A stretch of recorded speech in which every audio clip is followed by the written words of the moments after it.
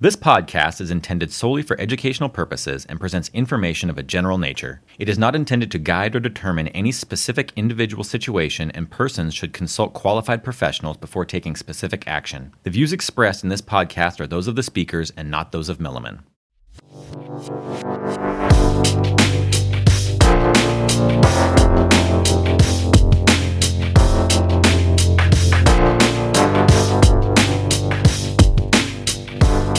Hello, and welcome to Milliman's Critical Point podcast. I'm Charlie Clark. I'm a principal and a director of Milliman's Employee Benefits Research Group. On March 11th, President Biden signed the American Rescue Plan Act, or ARPA, into law. Today, we're going to review the ways in which the law impacts the participants' pension amounts and the tax code financing of two common types of defined benefit pension plans. They're known specifically as single employer plans and multi-employer plans, and what plan sponsors and the trustees need to think about as they choose to elect some or any of the provisions of ARPA. I'm joined today by my colleagues, Vanessa Vogt. Vanessa is a managing principal and actuary who specializes in single employer pension plans. Good morning, Vanessa. Good morning, Charlie. And Grant Camp, a managing principal and actuary who specializes in multi-employer pensions. Good morning, Grant. Good morning. So before we get into any of the details of the legislation, let's first touch on why some of the pension law has been integrated into ARPA. Specifically, what was Congress hoping to address when it comes to pension plans? Grant, why don't you start us off today, please? All right, thank you, Charlie. So for the multi-employer plans, which I'll be speaking to, there are two types of relief in the law. There's what I'll call the non-financial, and then the financial assistance provisions. And the non-financial assistance is really very similar to what we saw after 2008, when the market crashed back then. And primarily, these provisions are designed to address the impact of COVID-19 on multi-employer plans and give these plans some more time to really address the financial downturn and that impact. As you can imagine, like many industries, there's been kind of a varied response to COVID. Multi-employer plans cover a lot of different industries. I work with some plans in the hospitality industry. They've obviously had a much larger impact. I also work with quite a few plans in the construction industries, and they had a temporary decline and then actually quite a quick recovery and a ramp back up in their work. Other industries like transportation and healthcare have also had a pretty varied impact. So there's been kind of a mixed bag of what's been necessary for these plans. As I said, the relief is generally designed to give them some extra time. Each year, the actuary is required to certify the plan's what's called zone status, and we generally refer to those with the stoplight colors, green, yellow, and red. So green zone plans don't need to take any immediate action. Yellow zone plans, which are also called endangered, they have to start taking some action, and then what they're called red zone plans are critical, and they have to take more significant action. And those measurements happen at a point in time. And so obviously, if you had to measure that point in time during the middle of the downturn back about a year ago, you kind of were measuring at a very low point. And so you had to take more action than was probably actually necessary based on the subsequent recovery. So a lot of the legislative options here are to give plans either time to react to that or give them some extra time to recover if they did withstand a financial downturn. Vanessa, would you mind telling us how you think that the changes in the single employer plans are affecting some of the plans you work with, and are there any similarities with the multi-employer plans that Grant just mentioned? Sure. So single employer plans have struggled to meet funding requirements of their retirement programs as well. And I think it's a mixed bag. Similarly with, healthcare industries might have had more business, and other industries like retail and food industries might have suffered. But ARPA, combined with the earlier CARES Act, allows for employers to reduce cash contribution requirements immediately and defer them to a later date. So that sort of deferral of cost that Grant said was available for the multi-employers. And ARPA provides relief to single employer plans in two ways. And the first way is by permitting a longer time over which they can pay off any shortfall between the value of their pension promises and the assets that back them up. So if you think of a shortfall as a new mortgage, ARPA lets the employer pay off the pension debt over 15 years instead of the current 7 years. Now, the 7-year amortization periods existed for pension deficits since the enactment of the Pension Protection Act of 2006. So in effect, that refresh will allow sponsors to more than double the time over which pension shortfalls can be amortized. The second way that ARPA provides relief is with a temporary increase in interest rates that are required to be used to calculate pension values. So the increase in those interest rates decreases the value of pension promises. They're inversely related. And as a result, the deficit between the promises and the assets goes down. But we have to keep in mind that relief is temporary. The biggest impact will be in the next few years. So artificially low liabilities allow for lower short-term contributions, but they don't change the long-term cost of the plan. And they also don't affect the calculations of accounting liabilities or liabilities that drive PBGC insurance premiums. So are there any ways that employers get to choose which of the revised sets? You mentioned that there's two. Do they choose them all at once? Do they get to cherry pick? How does that work? Right. There are choices, and it is quite complicated. ARPA gives employers multiple options for implementing the relief. So sponsors can elect to start the 15-year amortization relief in 19, 20, or 21. And if no election is made, it starts automatically in 2022. Interest rate relief starts automatically in 2020, but a sponsor can defer that to 2021 or 2022. For the most part, we'll expect that sponsors will find some advantage to adoption of relief as early as they can adopt it, but that's really in terms of maximizing contribution flexibility, because there are offsetting costs, restating and refiling prior valuation results that also have to be considered. Some of my clients that have been able to weather the storm over the last few years, they don't want the hassle of restating historical valuation results. They don't even want to reduce future contributions because they don't want to have higher accounting numbers or increased PBGC premiums. Before I go back to Grant, Vanessa, you mentioned accounting. So this particular change, it doesn't affect your accounting calculations. I'll ask Grant the same question, but just before I move on to Grant, can you just reiterate if these are just the tax code rules? Right. They're not going to affect our accounting liability measurement. Those are done on mark-to-market interest rates. The way that it can impact the accounting results is really if you're lowering your contribution. So that'll affect the funding status on the balance sheet. Okay. So Grant, there's been a lot in the news about the multi-employer plan provisions costing taxpayers $86 billion. Can you give us a little insight on how that works, please? Sure. So that's what I was referring to as the special financial assistance, and the $86 billion price tag that's been in the news that's the portion of this law that's going to address the about 10% of plans that are projected to fail within the next 15 to 20 years. Some of those are projected to fail actually within the next 5 years. When I say fail, they're going to run out of money and not have sufficient assets to actually pay the benefits.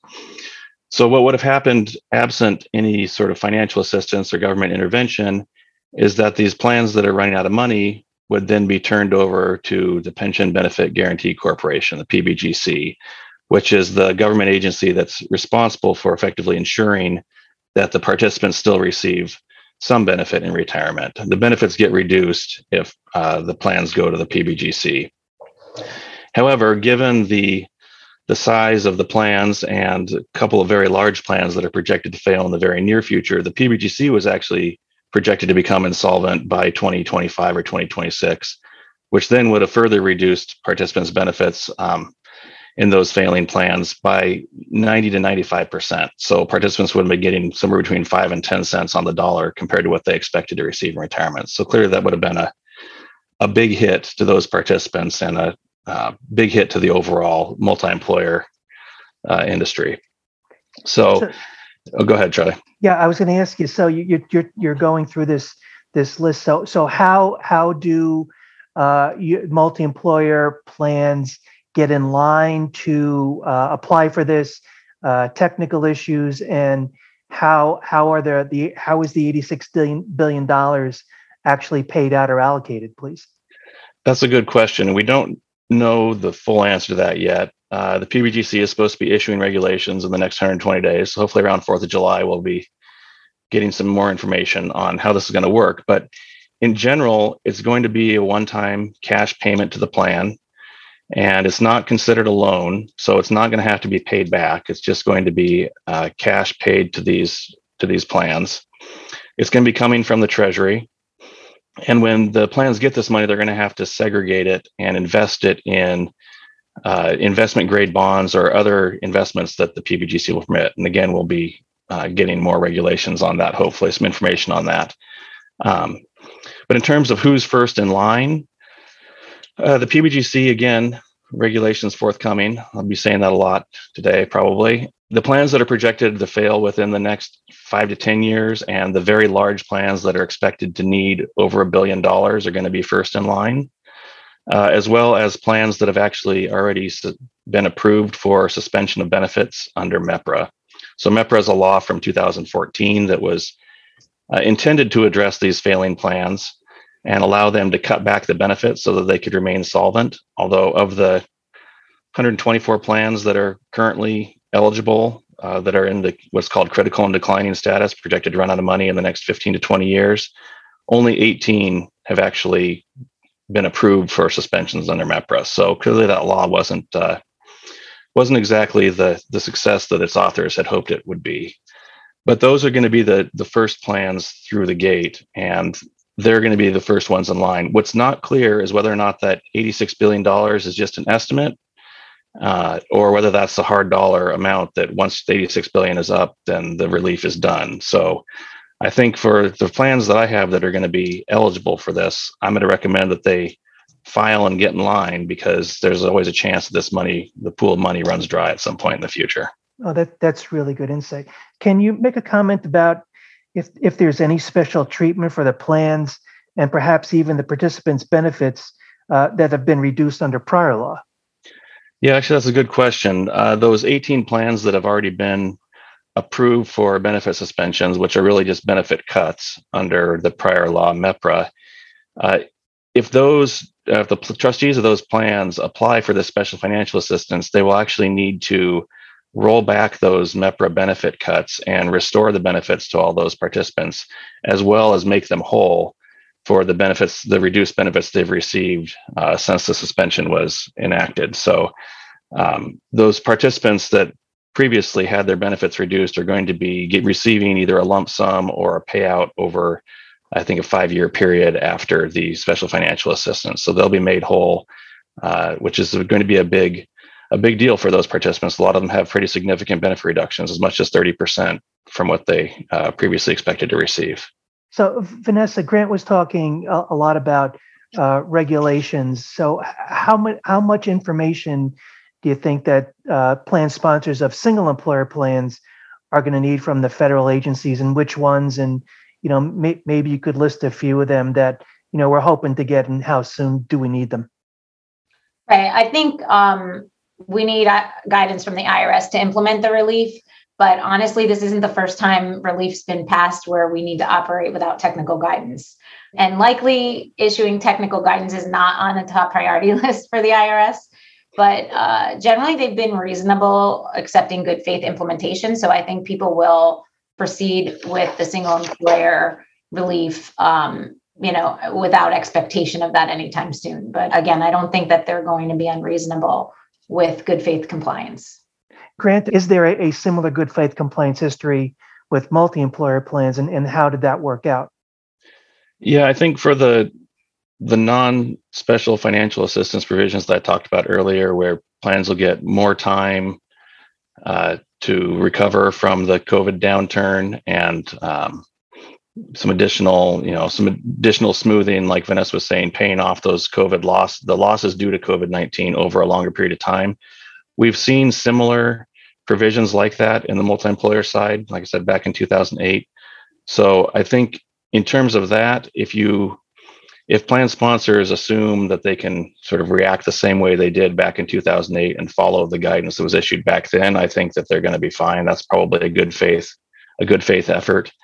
The issues that we don't know about, and they really will have to wait for, is how to go about applying for this special financial assistance, that $86 billion pool of assets. And in truth, how much money a plan is actually even going to be eligible for is a question that's up in the air. There's some differences in opinion on how the law actually reads. It says that the amount that the plan can get is going to be the amount required to pay all benefits that are due through 2051. Now, what that means from an actuarial standpoint is not totally clear. Does that mean you take all of your benefit payments through 2051 and discount them to today, compare that to your assets, and then you get the difference? Or does that mean you project out to 2051 and make sure that your plan still has at least $1 left over at the end of the year so that you can make sure that the plan has paid all the benefits through 2051? So there's could be a big difference in terms of what the financial assistance looks like and whether or not it actually ends up solving the problem for some of these plans.